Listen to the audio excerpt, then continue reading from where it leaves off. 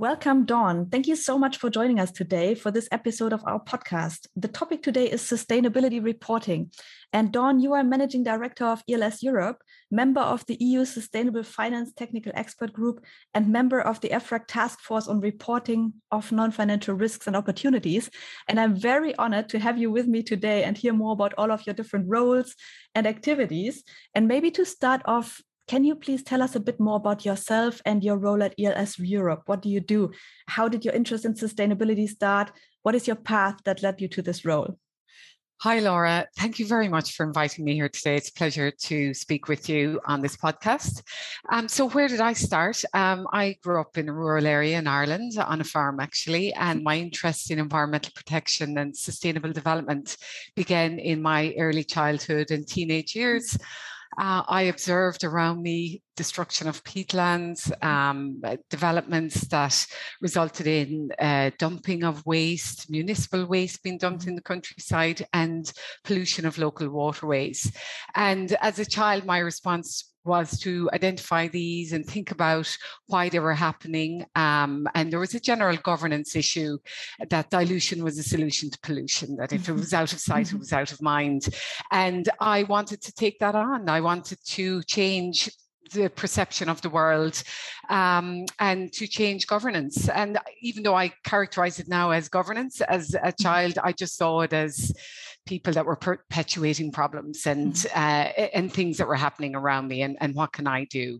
So I studied natural sciences in Trinity College Dublin, and one of my first detailed studies was on the effluent from a pharmaceutical company going into the Dublin Bay, which was having physiochemical consequences and ecological consequences of the bay. So I studied that and also interviewed the company, the local authority, and basically the company's license fell between stools, and everyone was just quite happy to let all of this discharge, which was a white powdery discharge, out into the bay. So again, this was another example of my investigation and trying to do something about this.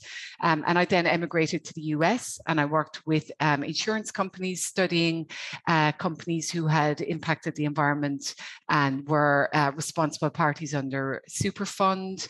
And I investigated a lot of past mistakes that were made by companies associated with landfills and pollution of soil and groundwater.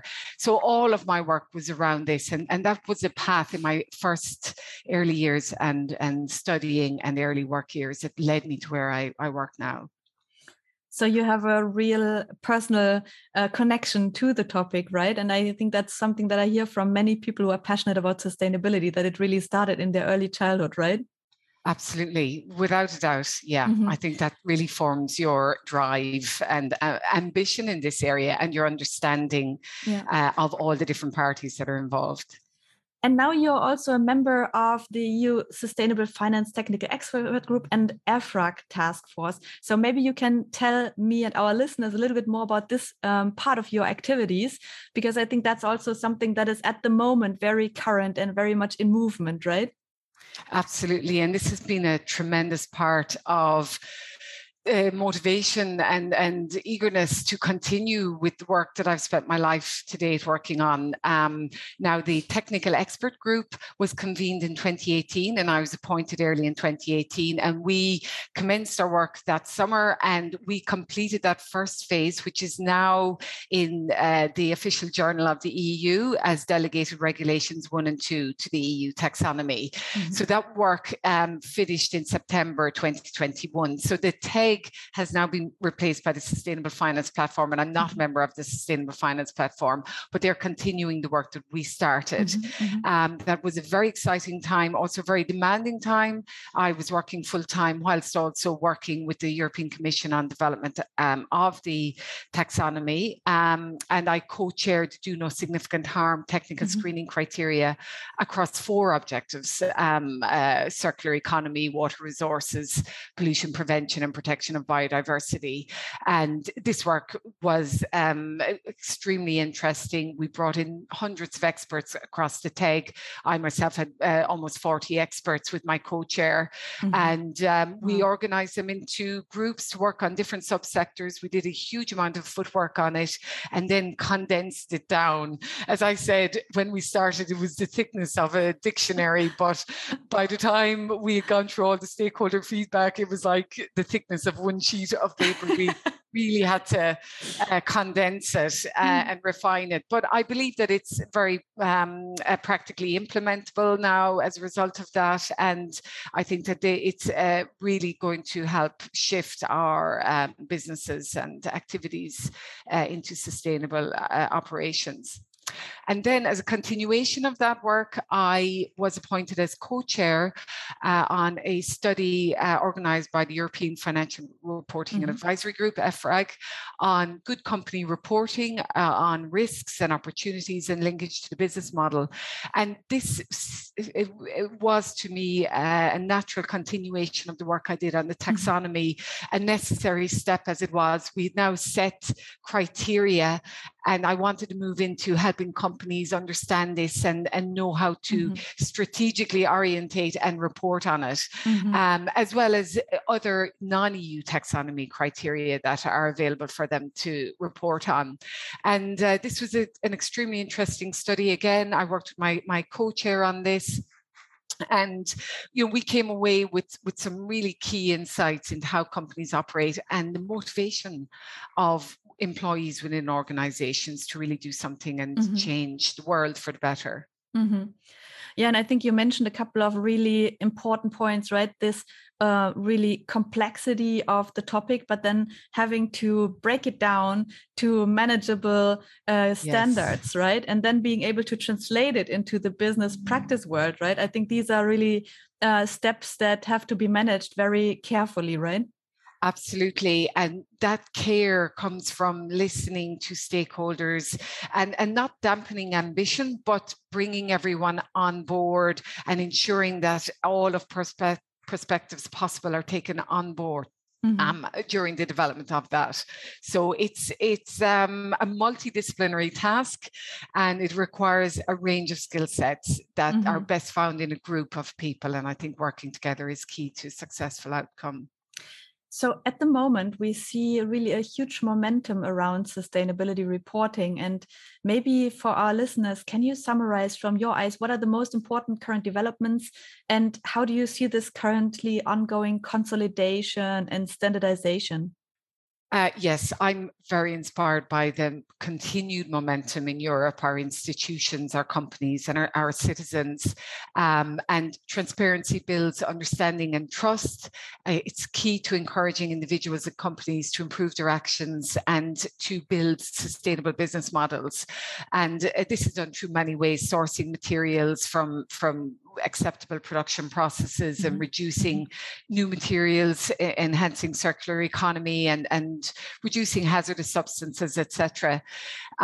So this momentum that has been building in Europe is now being developed into standards that support the EU taxonomy and, of course, are arising out of the Corporate Sustainability Reporting Directive. And, key to our reporting is understanding our risks, our opportunities, the impacts and the outcomes, and also linking that to financial outcomes, the revenue, the capex, the opex. And environmental stressors are themselves linked to one another. So when we address one problem, we're giving consideration to a host of potential negative outcomes, which we're going to manage through our risk management process, but also positive outcomes, which are our opportunities. And so on the one hand, we're tackling a range of problems, but on the other, we're really bringing out many positive outcomes environmentally and socially for medium and long term. And so the drive for sustainability reporting is putting this on the table, and it's saying to companies, you need to report on this, organizations and stakeholders, your employees, your investors, your creditors, all need to understand how you are managing the difficulties and the say stressors that we have upon us, but also how are you availing of the opportunities. And so the aim of sustainability reporting is to make sure that information is understandable, it's relevant, it's representative, it's verifiable, and that it's faithful to the truth, and that companies are showing how they're effectively managing risks and how they are building opportunities and making the most of it.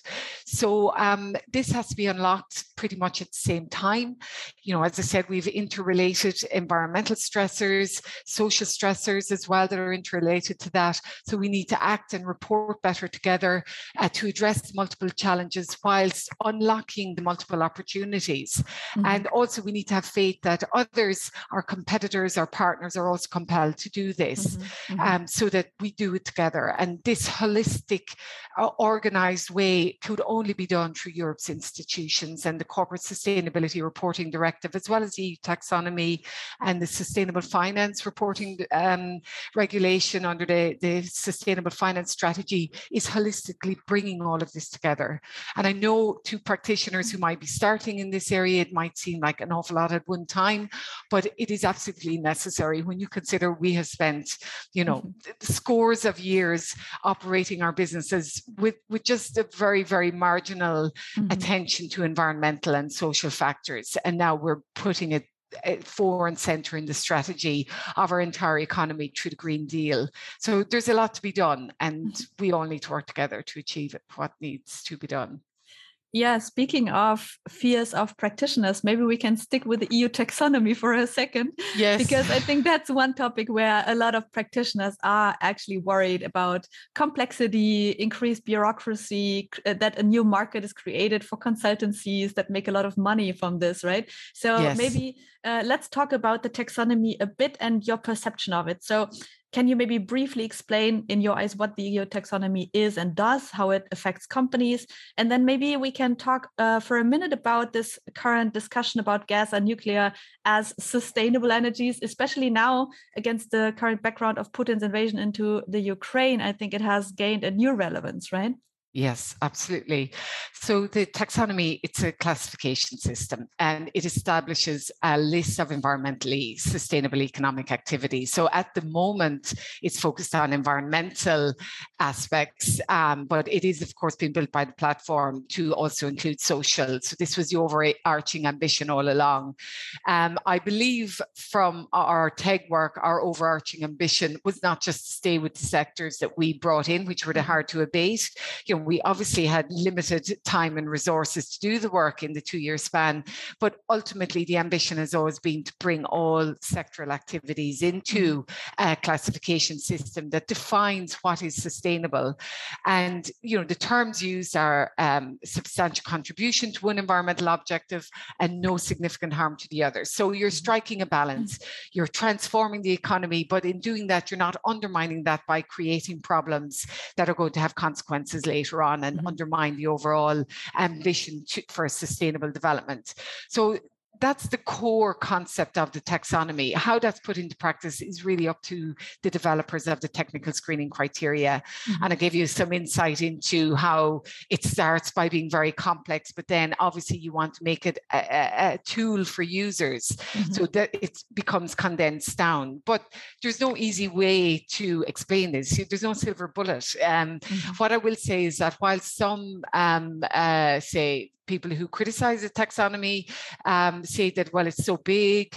Well, you can focus on one sectoral activity. And when you look at the substantial contribution criteria, you know, it could be one sentence, it could be half a page.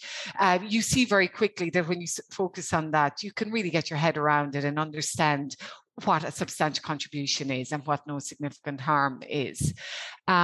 So the concept is that the architecture of the taxonomy is it's designed to help users in that it splits environmental objectives up and social objectives up, but in reality, these are all interrelated.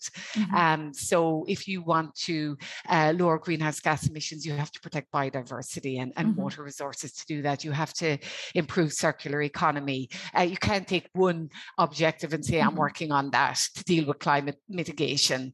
You have to take them all holistically. And I think sometimes that's lost in the detail, and there's re-messaging coming out around that, but that's something that needs to be very clear about it.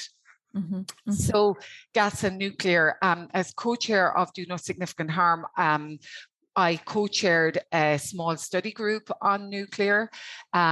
We didn't, unlike the other sectors, we didn't select the experts. We were given a group of experts pre-formed, and effectively the group on a basis of the majority thinking on this decided that the taxonomy architecture is not designed to cater for such intergenerational risks that arise from high-level waste, which lasts for thousands of years. And this makes it unsuitable as an instrument to decide on the sustainable nature of nuclear power. And we recommended that nuclear not be included on the taxonomy. So that decision is now being reviewed. The JRC have conducted a study. I maintain our finding. We use the expert opinion brought in by the group of experts. We also undertook, my co-chair and I undertook our own research on this, and we were left in no doubt that the nuclear activity should not be included as it currently is in the EU taxonomy. Gas, and I have to say as well, we weren't allowed to consider economic aspects. We had to look purely at the environmental, and we weren't looking at social because the social taxonomy was not part of it, other than minimum social safeguards, which is a ground floor requirement based on ILO and UN principles, etc. But from our perspective, the high-level waste, as I said, is an intergenerational issue. It can't be resolved. It's an issue that seems to be just kicked down the road by nuclear advocates or ignored, and it's an integral part of the life cycle of the activity and should be considered. The difference between gas and nuclear is that in a certain respect, gas tap can be turned off. It had been included with quite strict criteria, which were relaxed in the next iteration after the TEG's recommendations. But in the context of the social aspects that you mentioned, the war in Ukraine, which I just want to say is quite a horrendous activity that we're seeing. And my thoughts are with the Ukrainian people and the absolute devastation that's been caused there. But on this topic of gas, yes, it's now been used as essentially a weapon, an economic weapon. We see here again the centralization of energy, whether it's nuclear or whether it's gas, leads to potentially autocratic regimes having great control over other democratic countries. And this centralization of energy or power in and of itself deprives people of the decision-making capacity that they have around renewables. And I also want to mention as well the fact that the Russian soldiers held the Ukrainian staff at the Zaporizhia as well as Chernobyl plants in highly stressful and fatigued conditions. Power was cut off by the fighting to these plants so they could the cooling capacity was put under question, and also shelling occurred inside plant boundaries and trench digging. So you see again, this is a threat when you have a dangerous energy source that we have now political conflict, a war, the imposition of one country on another country's sovereignty, threatening not only economically but also environmentally, as well as the gross and terrible loss of human life in that country. So this deprives people of decisions, people who have a right to have renewable and clean energy. And I agree with the opinions of many experts that even if the EU taxonomy does provide reputational support to these types of investments, that this is not going to improve their economic performance. And this, as I said, was something we did not have the option to look at. This is a matter of long-term industrial policy and market realities. It's a matter of finding a low-cost supply, and renewables do much better than nuclear gas on a number of economic and social indicators: capital costs, time to complete, social fairness and equity, and also the long-term environmental liabilities that are associated with nuclear and gas. And they simply will not compete, and timelines are not suitable enough either, especially for nuclear. So the realities of technology and economics will beat the politics on this. And I agree with the experts who say this, and I've heard many of them. Yeah, and I think you mentioned also these risks that we never had in mind, right? Or that were at least a lot less discussed, like geopolitical conflicts as a threat. Yes. Nuclear waste, of course, we always discuss this, right? And the long-term issues, but really seeing how quickly a country like Ukraine can get into a situation where there are different dangers from nuclear that we didn't have on the list, right? I think that's shocking. Yeah. And also, I mean, what you mentioned about the EU's proactive role with regard to decarbonization, I think we can see now that it's also a threat to regimes like Russia, right? And that this proactive role is maybe something that is, very important to us, but it can be seen as a threat by other parts of the world, right? Well, this is it. You are now going to be energy independent.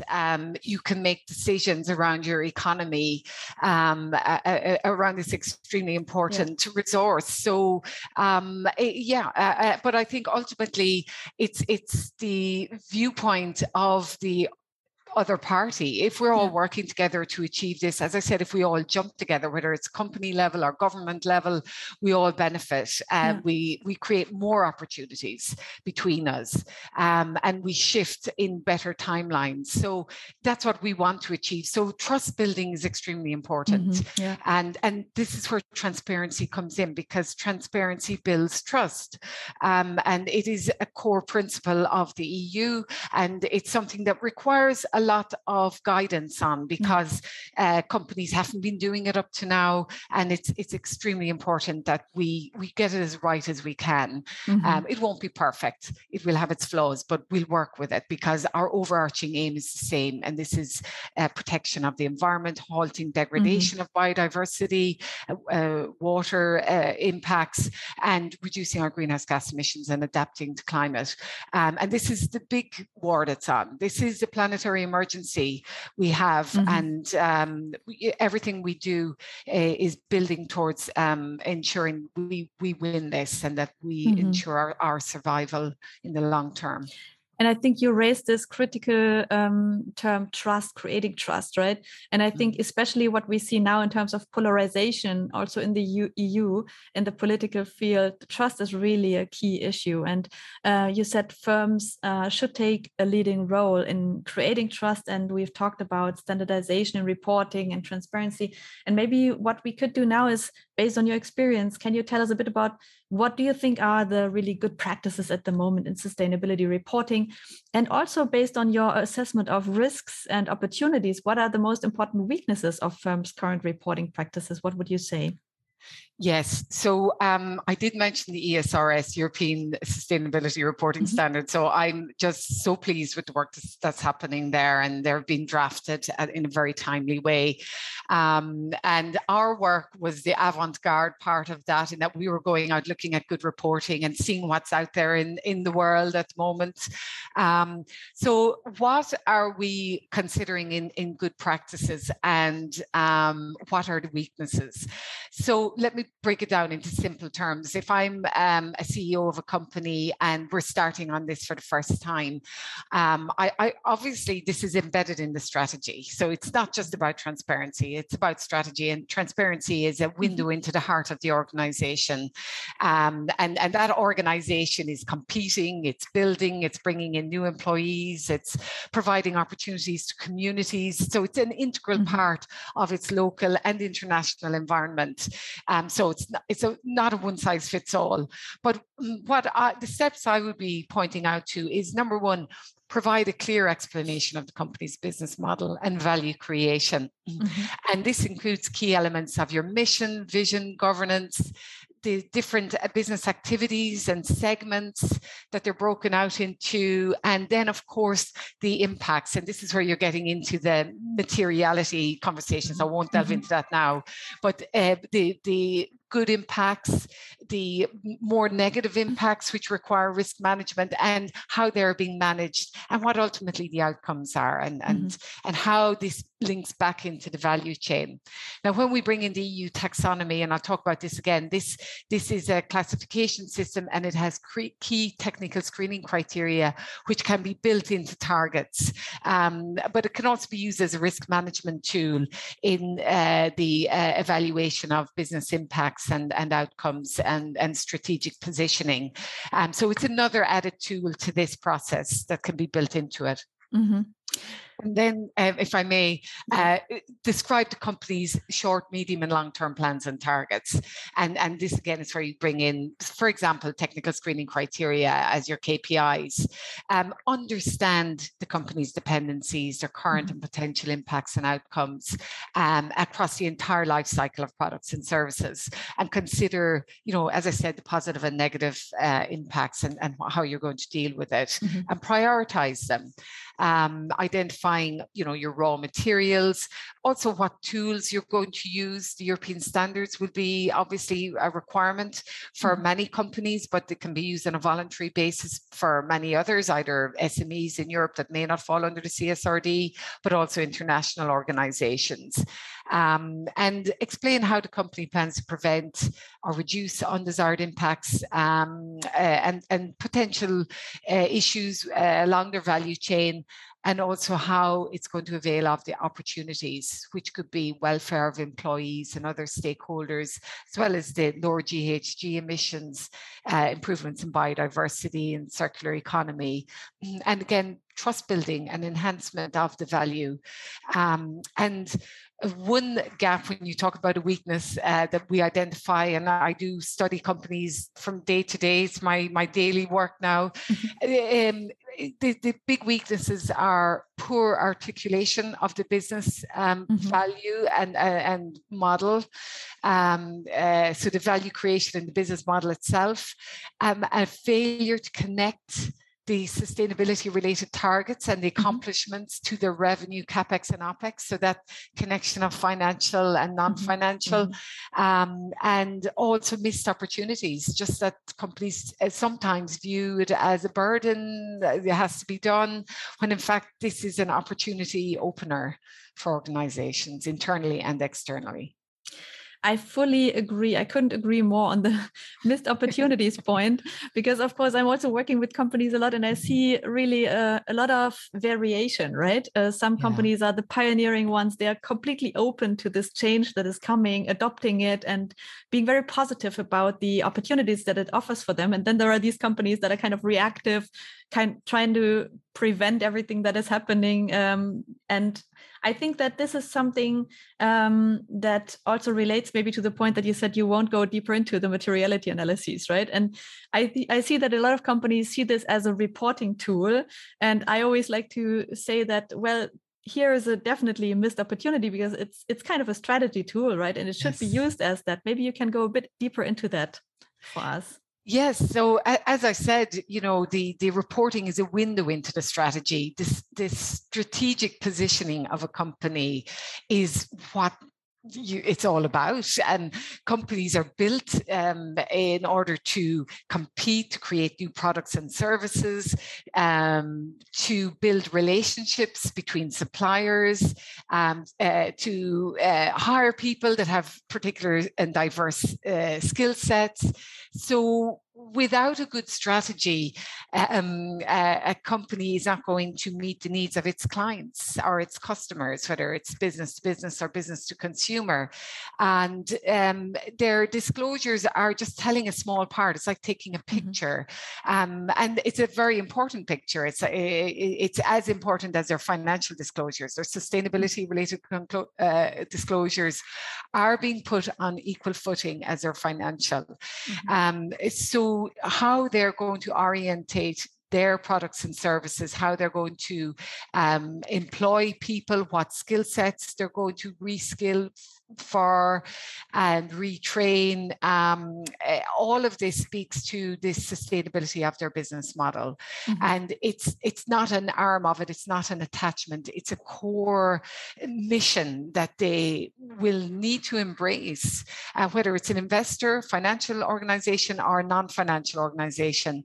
It is not, as I say, external to the organization. It has to be brought in internally and developed as part of their strategy. And there are ways and means to do that. There are the key steps. I mentioned some of them there, but the standards will provide even more detail around how deep you need to go and what the background work is for this, how you're going to collect your data, etc.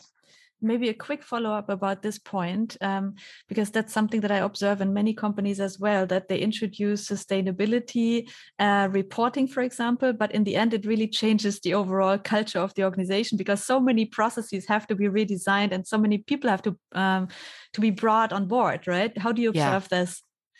Well, I think people are by nature technically ingenious, and I think we are just collaborators. And when a company strikes that right and they open up opportunities for their own employees internally, I think this just really sets the stage for a grassroots movement to really push and motivate change within the organization.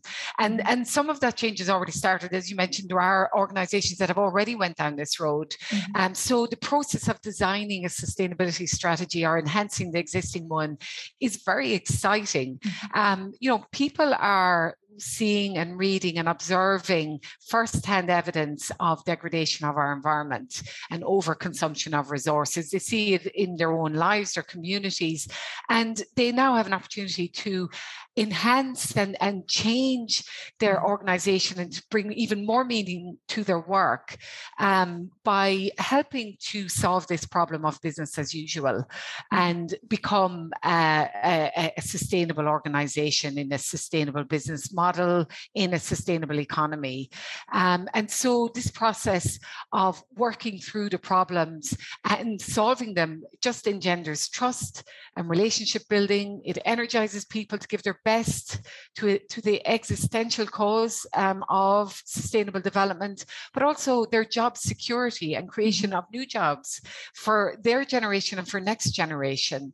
And just seeing the enterprise value of the companies they work for just grow and become more viable in an ever-changing world. And we all want peace and prosperity. We all want health and well-being of our family and of our community and our natural and built environment. So I don't believe there's any lack of will there. It's the know-how.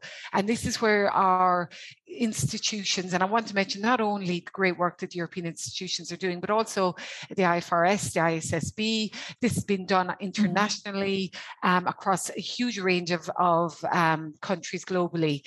And this is a drive that brings everyone on board and everyone is going to prosper from.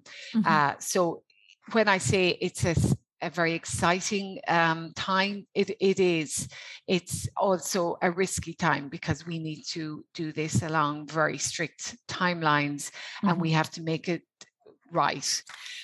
We can't exchange one problem for another problem. When we make a decision, we have to know that we are not undermining objectives, either environmentally or socially, that are going to have long-term adverse consequences. We want to ensure we're making decisions that build a better future for all. And companies are at the heart of that, along with our governments and our citizens. Yeah, speaking of making the right decisions about methods and standards, maybe before I get to my last question, one final topic I would like to hear your opinion on is this development that is currently going on amongst a couple of big companies to use methods of impact measurement and valuation, and also using, for example, monetary valuation of impacts. How do you perceive that development, and do you think it's beneficial, or do you see dangers that come with it? Okay, so I hope we're talking about the same topic here, because on the one hand, as I said to you, companies do need to link their sustainability impacts and outcomes to their business model, their revenue, their CapEx, their OpEx. So this means that investors are able to allocate a proportion of their activity that's achieving either EU Taxonomy or the promotion of environmental or social characteristics. And this is absolutely necessary. And we're also putting sustainability related reporting on a footing with financial. Sustainability aspects are financial, they're pre-financial, and they need to be considered in the context of cash flow and liabilities and assets. So in that sense, I think that it's really important that we are linking and assigning monetary values to positive and negative impacts and outcomes. Can you put a price on nature? Can you put a price on living, on food, on the air we breathe, on the water we drink? No, you can't. But these are essential rights that everyone has. We all have a right to have clean air. Everyone has a right to have clean water. So when I buy my clothes, I have to consider, is the textile manufacturing of that object destroying other people's water resources? And there are cases where it is, and a lot of cases, sadly. So whilst I mentioned to you, I studied companies from the 1980s that fell under the US Superfund and RCRA laws, to my consternation, that same type of gross pollution still happens in developing countries, and the products are shipped to developed countries where we have clean activities, relatively clean and well monitored. So we need to be thinking about the full life cycle of everything we buy, and how we're impacting on nature and on these systems that are priceless. So I've kind of answered that in both contexts. Very, very good answer. Thank you so much. So coming to my last question, you know that I have this question: if you could post one sentence on social media which the whole world would read right now, what would it be? I have given this question some thought, and in the context of our discussion and also the state that the world is in at the moment, I would say three things, if I may. Seek truth and knowledge and use it for good. Nurture contentment in order to appreciate and safeguard what we have, and nurture strength of spirit to prepare for future needs. I really like that. Thank you so much. So thank you, Dawn, also for taking the time today to be with us and to give us all these insights into your work. Thank you also to our audience for joining us as guests. And hope to speak to you again in the future, and have a great day. Talk to you soon. Bye-bye. Thank you, Laura. Bye-bye.